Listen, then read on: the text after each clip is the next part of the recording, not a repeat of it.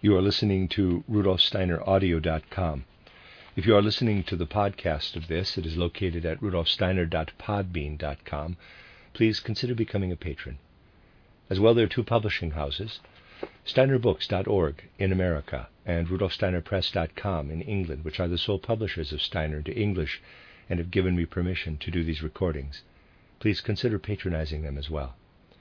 This is a reading of Collected Works, Volume 353 by Rudolf Steiner, a collection of discussions, 16 discussions, given to the workmen at the Goetheanum, entitled From Beetroot to Buddhism, translated by Anna Moyse.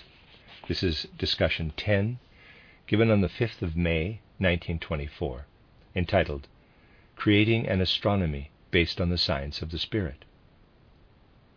Good morning, gentlemen. Has anyone thought of something for today? Mr. Ebbsmail, I wanted to ask why it is that people look at the starry heavens the way they do today, when the ancient Babylonians looked at it in a very different way. Rudolf Steiner. This question makes it possible to say something about the great change that has come in the way we look at the world. Dr. Freda is giving a course on astronomy here, and one can see how difficult it really is to cope with all the calculations and the mathematics. To get clear about these things, we must first of all realize that the people who lived in earlier times really were much more spiritual still than people are today. For quite a long time, people still knew about effects that occur in nature that are really quite unknown today. I'll speak about a few things that go in this direction. It is impossible to understand what the ancient Babylonians and Assyrians sought to achieve with their science of the stars, unless we know certain things that really are quite unknown today. Rousseau still told the following story, for instance. He said that in Egypt, which does of course have a warmer climate, and we have heard strange things about it at our last meeting, he was able to make toads be immobile by looking at them in a certain way, staring into their eyes so that they could not move at all. They were paralyzed. This is something people have always been able to do in warmer climates, such as Egypt. Rousseau was able to paralyze the toads and also kill them. He later wanted to do the same thing in Lyon. A toad was coming toward him. He looked at it, stared at it, and, lo and behold, he himself was paralyzed. He could no longer move an eye and was paralyzed as though dead. People came and called a physician, and he was given viper venom, a snake venom, which got him out of the seizure, so that he was saved. The tables had been turned. You see, you only have to go from Egypt to Lyon, and influences that come from creatures simply turn into their opposite. We are thus able to say that there are influences connected with the human will, for what we had there was the activation of the human will. There are such influences, and these powers exist. For you see, something that existed a century ago still exists today, and will continue to exist for as long as the earth continues. People no longer wanted to know about these things, however, and take no interest in them. But you see, gentlemen, this also relates to other things. To understand certain things, we must take account of the place where they are done. It means we must consider the geography, in a sense. This is not the ordinary geography of today, for that only refers to ordinary things, and not to influences going to and fro between toads and human beings. Let me give you another example that goes in this direction. You see, Van Helmont, a scientist living in the 17th century, still knew many of the things people used to know in the past. That earlier knowledge really only came to be lost completely in the 19th century. In the 17th century it was still quite strong, with the decline starting in the 18th century. 19th century people thought they were the first to be really clever. Van Helmont was wondering how one might get to know more than is possible with the ordinary human intellect.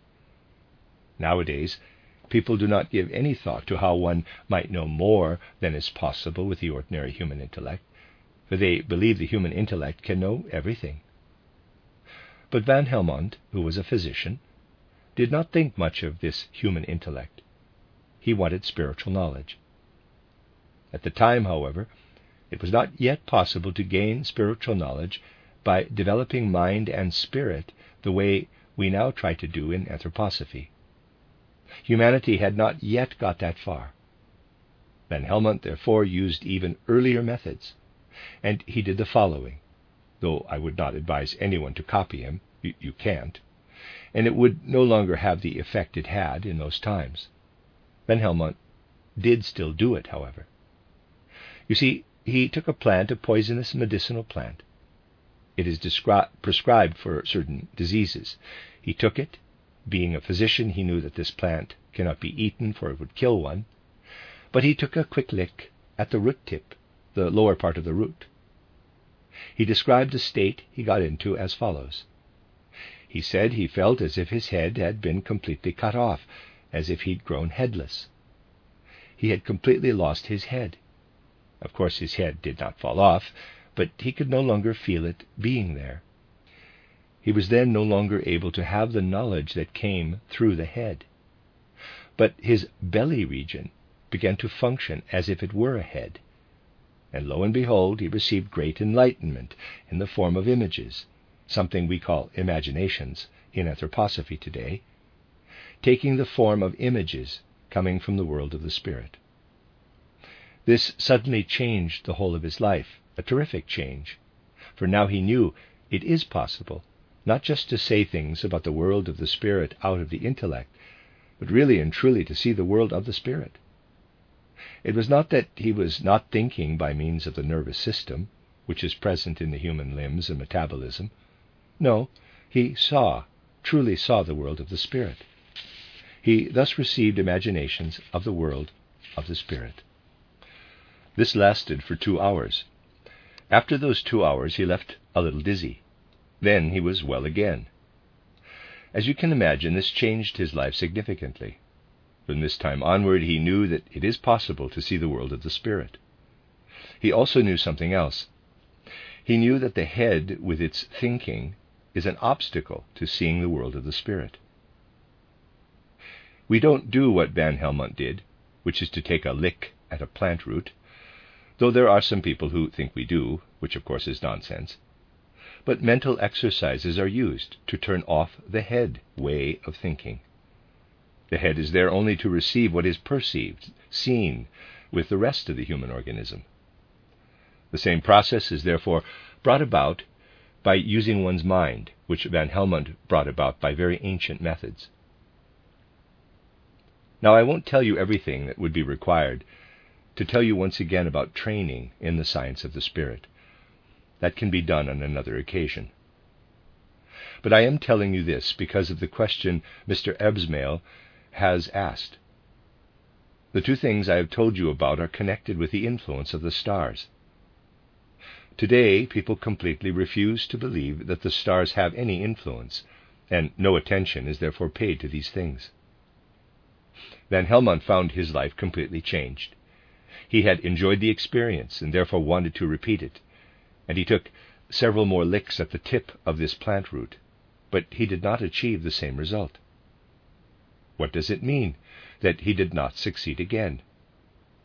You see, it means that on the later occasions Van Helmont did something or other that was not quite the same as before. Van Helmont himself could not explain it. Now, I cannot, of course, tell you. Read Van Helmont yourselves and you'll find what I'm going to tell you now. When it was that Van Helmont took that first lick at the plant root, for he did not give the date. But in the light of what we know through the science of the spirit, it is possible to say the following. You see, the first time Van Helmont took a lick at that root tip, there must have been a full moon, and he did not take note of this. Later, he did not take his licks at full moon, and then it did not succeed. Something stayed with him from that first time. He was again and again able to get a glimpse of the world of the spirit. But he never again experienced that enormous sudden change. Being a 17th century person, he no longer knew that this depends on the moon. He thought it was entirely due to the plant root. But in earlier times, people knew this very well, and because of this, people of earlier times were very much aware that the stars have a definite influence on the lives of people, animals, and plants. To investigate how such things happen, we would have to say to ourselves, we may not eat poisonous plants, but we do eat plants and also the roots of plants. And whereas poisonous plants can only be used medicinally, the other plants which are not poisonous are used for food. You see, gentlemen, it is like this. When you eat the root of a plant, this is under the influence of the moon, just as much as a poisonous root is. The moon influences the growth of plant roots. This is also why certain plant roots are very important for people with a particular constitution. As you know, there are creatures living in the intestines, in the digestive organs. These are worms, a serious nuisance. Beetroot is a good food for people who easily get worms. When the beetroot gets to the intestine, the worms get upset. They are paralyzed and are then eliminated in the stools. You can see, therefore, that the root definitely has an influence on the life of these lower animals, the worms. Beetroot does not poison us, but it poisons the worms. And again, the situation is, and you can find this out, that plant roots eaten at full moon have greater power to drive out worms. This is certainly something that should be taken into account. Now, you see, we might say, when we study the root of a plant, the situation is that the plants give us something that has a powerful effect on the system of metabolism and limbs.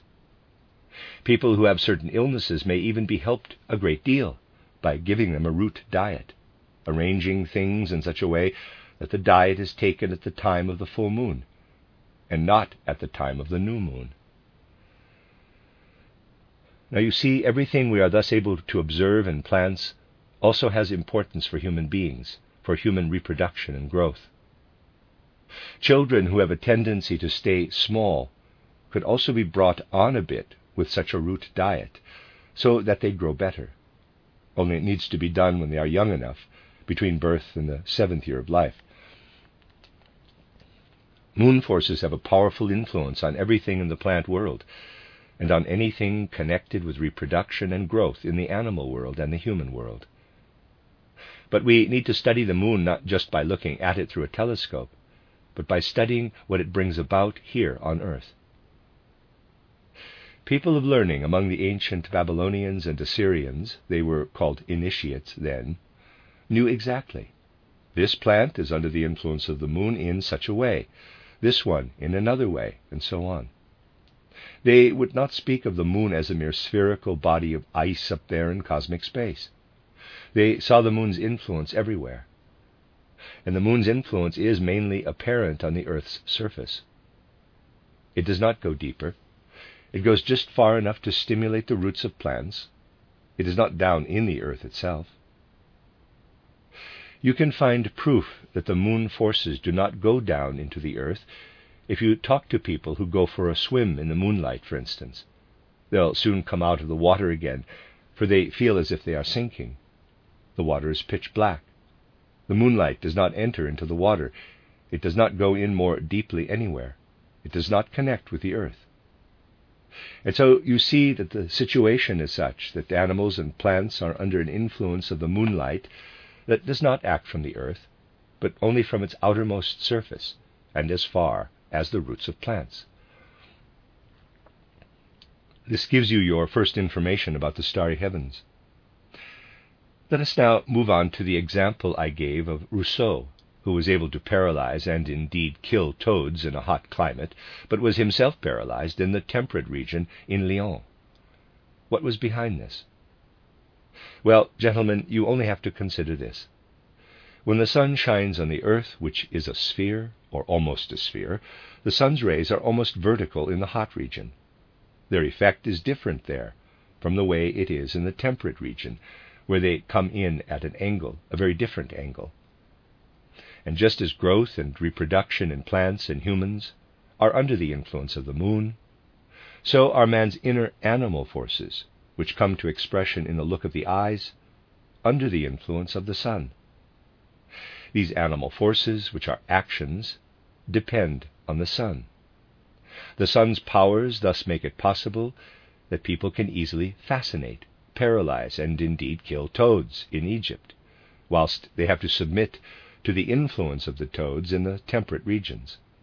This therefore depends on the powers of the sun. And you will also know that it is sometimes harder to think, that the whole inner life gets harder at times, and sometimes it gets easier. That is due to Saturn, depending on its position at the time. The stars thus influence everything that happens in human, animal, and plant life. Only minerals are the result of earth activities. A science that limits itself to the earth therefore cannot give real understanding of the human being. Nor can we know what the stars do if we do not look at their activities. Just imagine, it is no longer so bad today, but it could happen in the past, that someone is a great statesman, if you like. One might have asked the people living in the same house, people who cooked his meals, like the cook, for instance, what the man did. The cook, who had no interest in the skills of statesmanship, might well have said, he eats breakfast, eats his midday meal and his evening meal, otherwise he does nothing at all. He goes away the rest of the time, and apart from that he does not do anything. She simply would not have known what else the man did.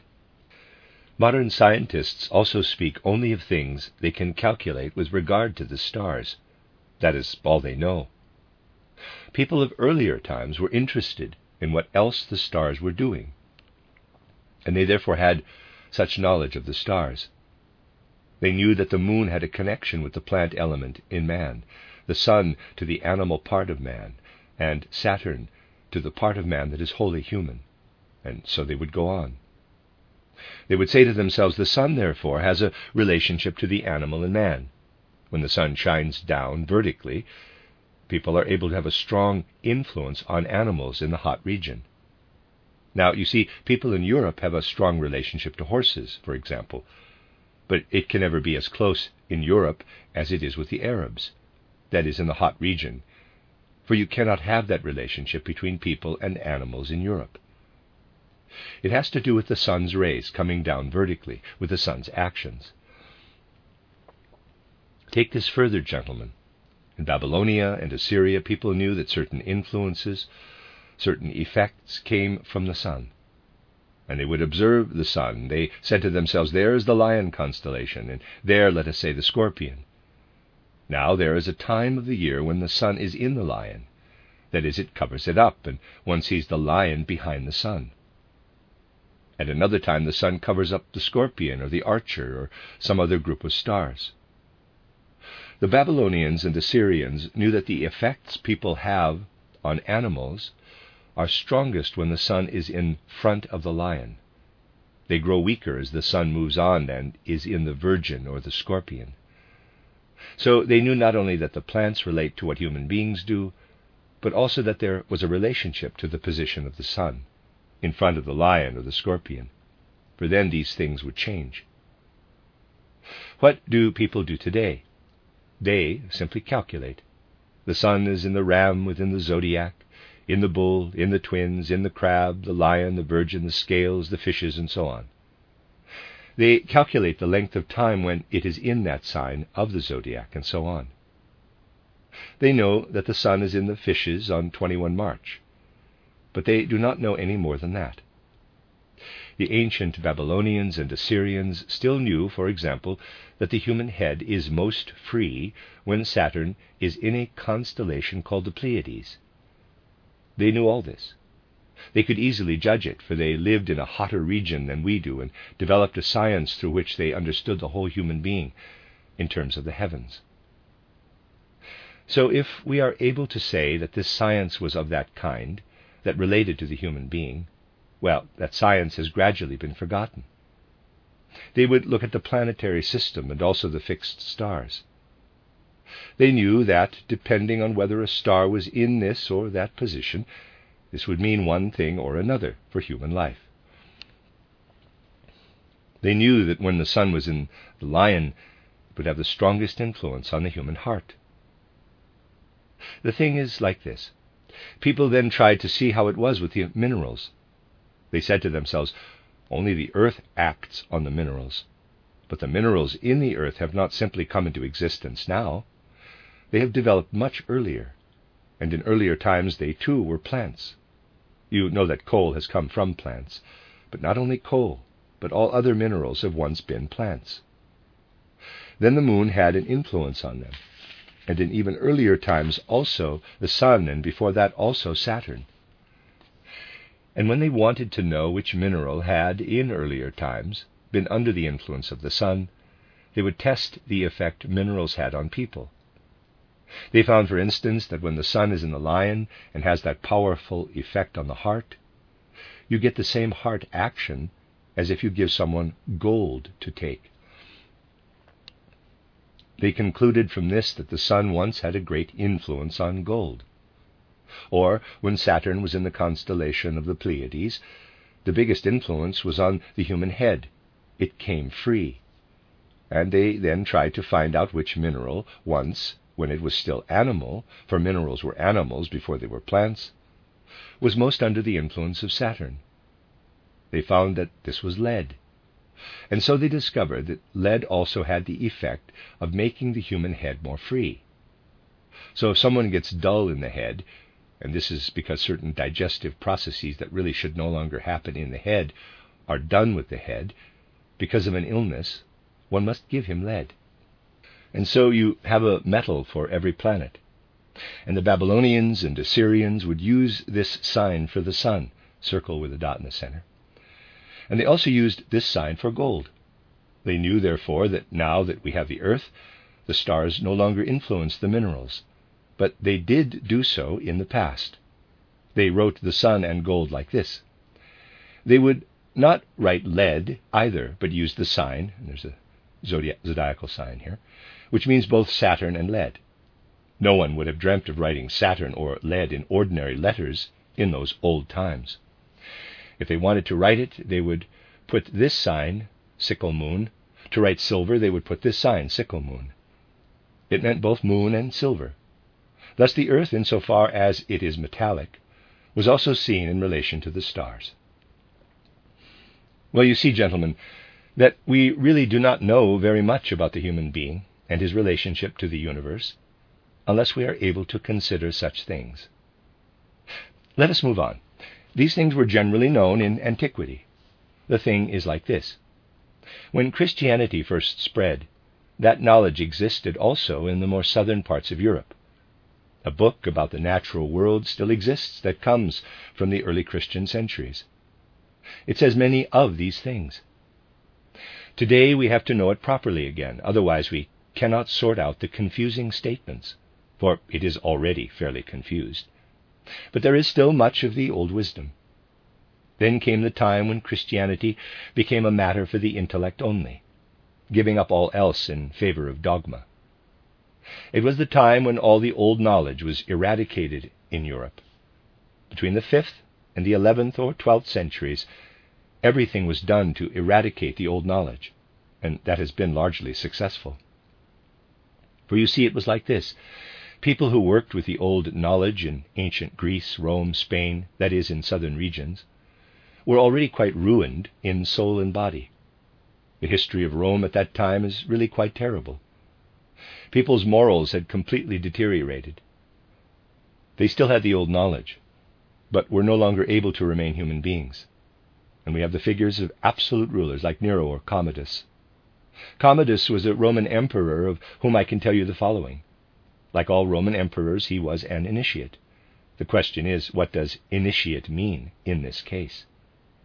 It was like a title given to someone today. Every Roman emperor was automatically considered to be an initiate, because he was an emperor. This does show that knowledge was highly esteemed in those days. Only except for Augustus, the Roman emperors did not actually have that knowledge. But they did enter into the mysteries.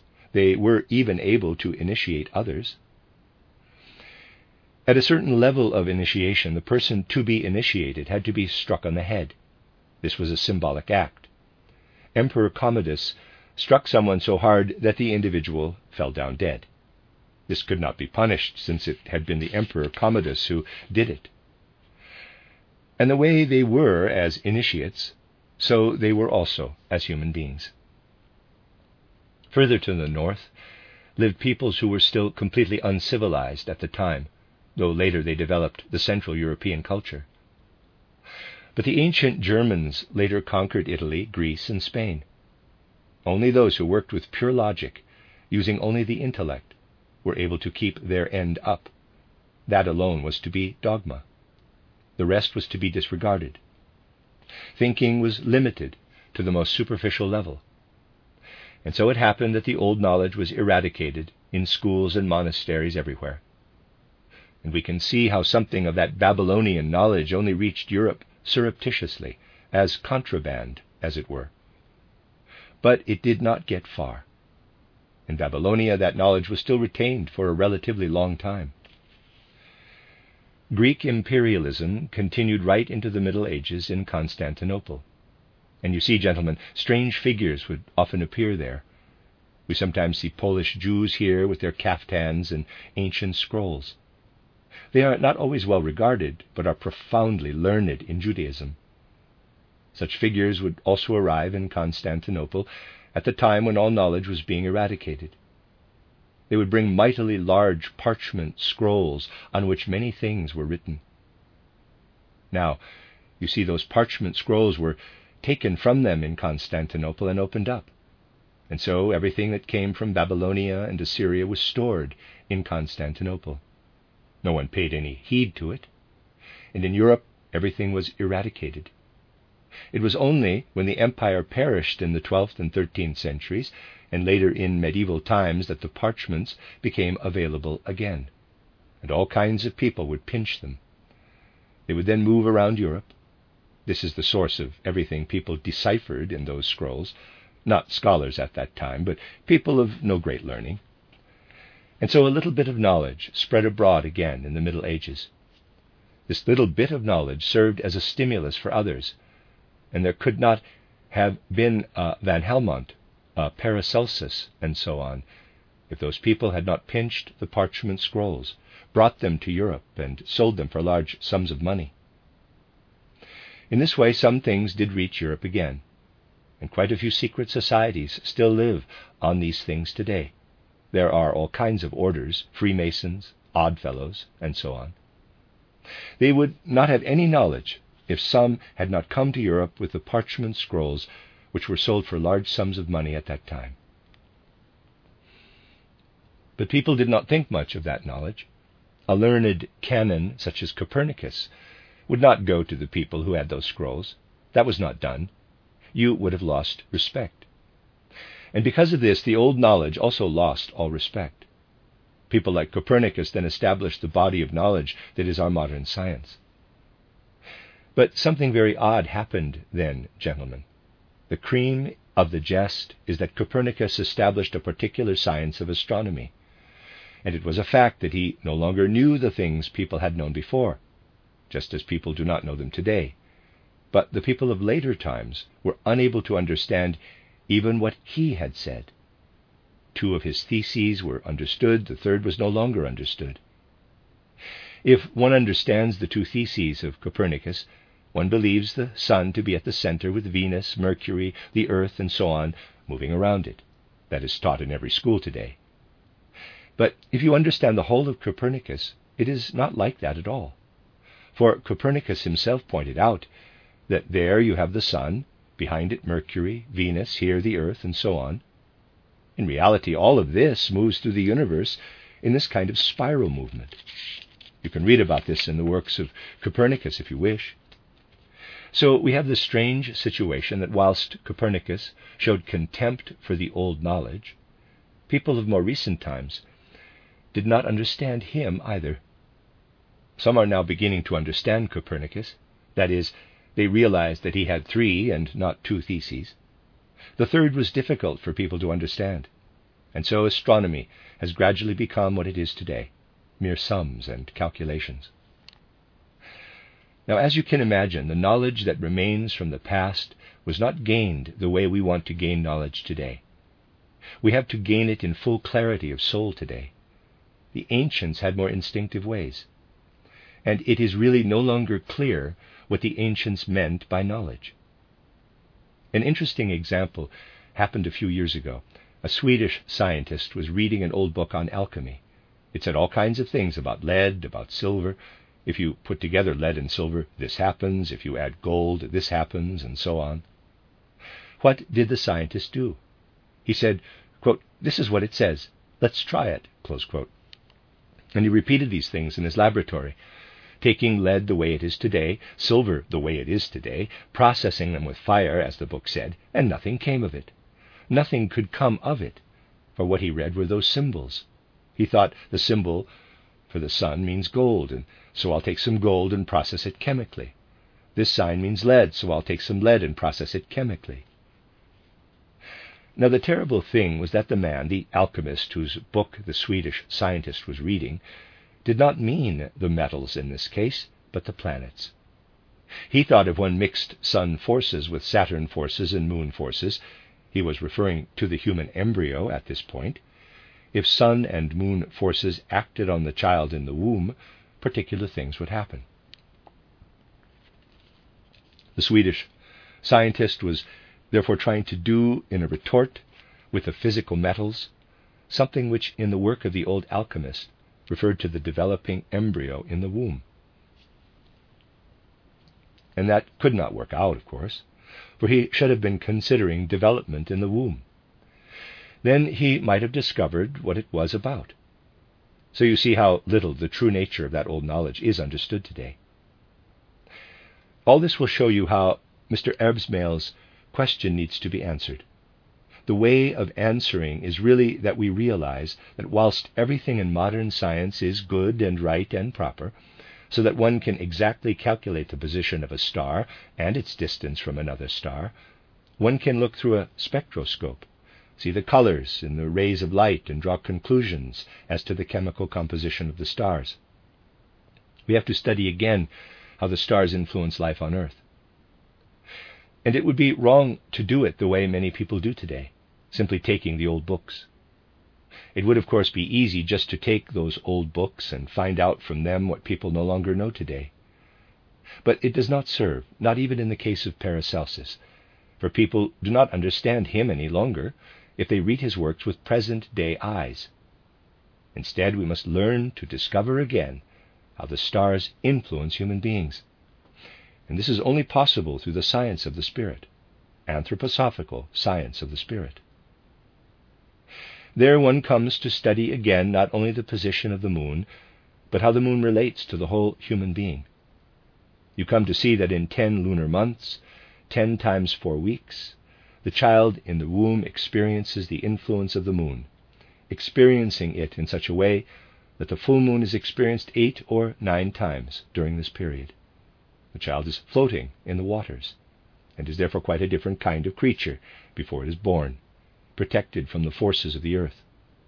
This is the most important thing, that it is protected from the earth's forces, and is above all under the influence of the moon. It is, of course, also under the influence of the other stars. You see, that is what should happen, that at our universities and schools, even at primary schools, insofar as it is possible, things are studied in a very different way, that above all the human being is studied, the human heart, human head, and in conjunction with this the stars. And at the universities one should first of all give a description of how the very tiny human seed develops into an embryo in the 1st, 2nd, 3rd, 4th, 5th week, and so on. This we have, this description exists, but not the other description of what the moon is doing during this time. We can only have a science of physical human development if on the one hand we describe what happens in the womb, and on the other hand describe the doings of the moon. And again, we can only properly understand the changing of the teeth, for example, in around the 7th year, if we not only describe how there is a milk tooth with the other tooth growing beneath it, pushing up behind it, but have a sun science again, for this depends on the sun's forces. Again, today people only refer to purely physical processes as human beings gain sexual maturity. But those processes depend on Saturn. We need a Saturn science. And so it is not possible today to describe each thing by itself the way it is done today. Then you get what happened in a hospital in a large European city. Someone came to this university hospital thinking he had a disease of the spleen. So he asked, quote, "Which department should I go to with a disease of the spleen?" Close quote. He was told to go to some department or other. Unfortunately, he also mentioned in passing that he had a liver disease, and he was told, quote, "You can't have that here. You need to go to another hospital, which is for people with liver diseases. We only have patients with diseases of the spleen." Close quote. He thus found himself between the two piles of hay, like the ass in the well-known story. The two piles were the same size, looking exactly the same.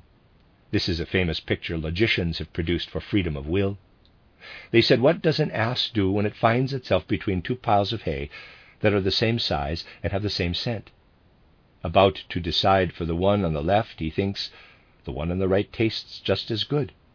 About to decide for the one on the right, he thinks, the one on the left tastes just as good. And so he goes to and fro and finally dies of hunger. That was the situation of the man with two illnesses. He did not know where to go, and might well have died in trying to decide whether he belonged to the Department of Liver Diseases or the Department of Diseases of the Spleen. I am just mentioning this in order to show that today everyone knows only about a very small piece of the world. But that means one cannot really know things today. If you want to know something about the moon, you have to go to an observatory and ask the people there. But they know nothing about embryonic development. There you have to ask a gynecologist, an expert in women's diseases, yet he'll know nothing of the stars. The two things go together, however. This is the great misery with modern knowledge, that each knows a piece of the world and no one knows the whole. This is also why science is so terribly boring when it is presented in public lectures. It has to be boring, of course, gentlemen, if people tell you only a little bit about something.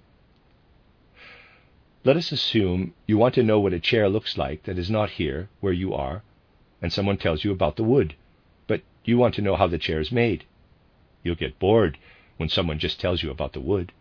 And it is boring when you study anthropology today, which is the science of the physical human being, because nothing is said about what really matters. And if it ever is mentioned, it does not relate at all. The science of the stars will only be as it should be when we combine it with knowledge of the human being. And that is the crux of the matter. This is the way in which I can answer your question properly today. It really is true that one needs to understand such important things as those I have told you about Rousseau and Van Helmont, things that exist and cannot be at all understood in earthly terms. People have become materialistic, even in the use of words. What did people call it when they spoke of someone being able to paralyze animals by looking at them? They called it magnetism. Yes, but later the word magnetism was only applied to iron, to the magnet. And when people speak as scientists today, they say one should limit the word magnetism to iron and not abuse it. Charlatans will still speak of magnetizing people, but they have no real idea of what they are talking about. You need a science of the spirit to be able to see through such things. The end of discussion 10.